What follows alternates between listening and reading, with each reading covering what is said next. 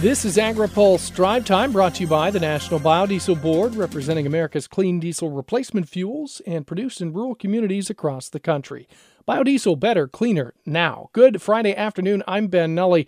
Secretary of Agriculture Sonny Perdue says producers may sign up for a second round of payments through the Coronavirus Food Assistance Program next week. Perdue tells the Red River Farm Network up to $14 billion will be spread over more commodities with new methods of calculating the assistance. We'll still have the price trigger with those commodities that we have good price discovery on, with a 5% price decline from January through July. That'll be done the same. But we also, for specialty crops and aquaculture and some other unusual crops that we could not have a good price discovery on, they're going to be paid based on their 2019 sales that way, what the difference between 2020 sales are and what 2019 sales were. Perdue says there are some improvements from CFAP 1 in payments to cattle producers. Cattlemen who sold prior to April 15th were treated much more generously than those that were sold or held their cattle after April 15th. This will smooth that out to a large degree and make those people who held their cattle after April 15th, I think, much more pleased with this round of CFAP based on their marketing decisions of when they sold their cattle. Commodities qualifying for CFAP payments for the first time include goats, bison, mohair, tobacco, hemp, mink, and 3 classes of wheat: soft red winter, hard red winter, and white. Enrollment starts Monday. The second round is designed to compensate farmers for coronavirus-related losses since mid-April. The deadline to apply is December 11th. Read more of Phil Brasher's story at agripulse.com. House Speaker Nancy Pelosi says she still does not want to go below $2.2 trillion for a coronavirus relief package. We have to meet the needs of the American people.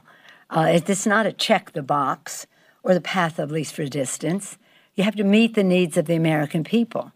And even the chairman of the Fed has said you're not going to turn the economy around until you get rid of this virus. She says there is bipartisan support, however, in helping restaurants. Mr. Blumenauer has a very substantial bill, $125 billion, in terms of assisting restaurants. And so if some of these additions are to be taken into consideration, that means that in order to stay at halfway between where they are and where we were, that we'd have to come down further in some of our own original priorities. The White House and Senate Republicans think $2.2 trillion is too high, but Pelosi argues she's already compromised by coming down from the original $3.4 trillion ask. AgriPulse Drive Time is brought to you by the National Biodiesel Board, representing America's clean diesel replacement fuels and produced in rural communities across the country. Biodiesel, better, cleaner, now. Learn more at bettercleanernow.com.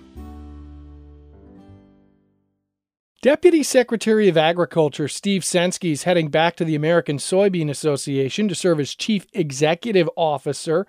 Quote, "I'm humbled to have served a role in implementing a farm bill, launching the USDA's agriculture innovation agenda, supporting America's farmers against trade retaliation, and now assisting farmers and ranchers in feeding families affected by the coronavirus pandemic," Censky said. He will resume his ASA post November 9th, following the June departure of Ryan Findley.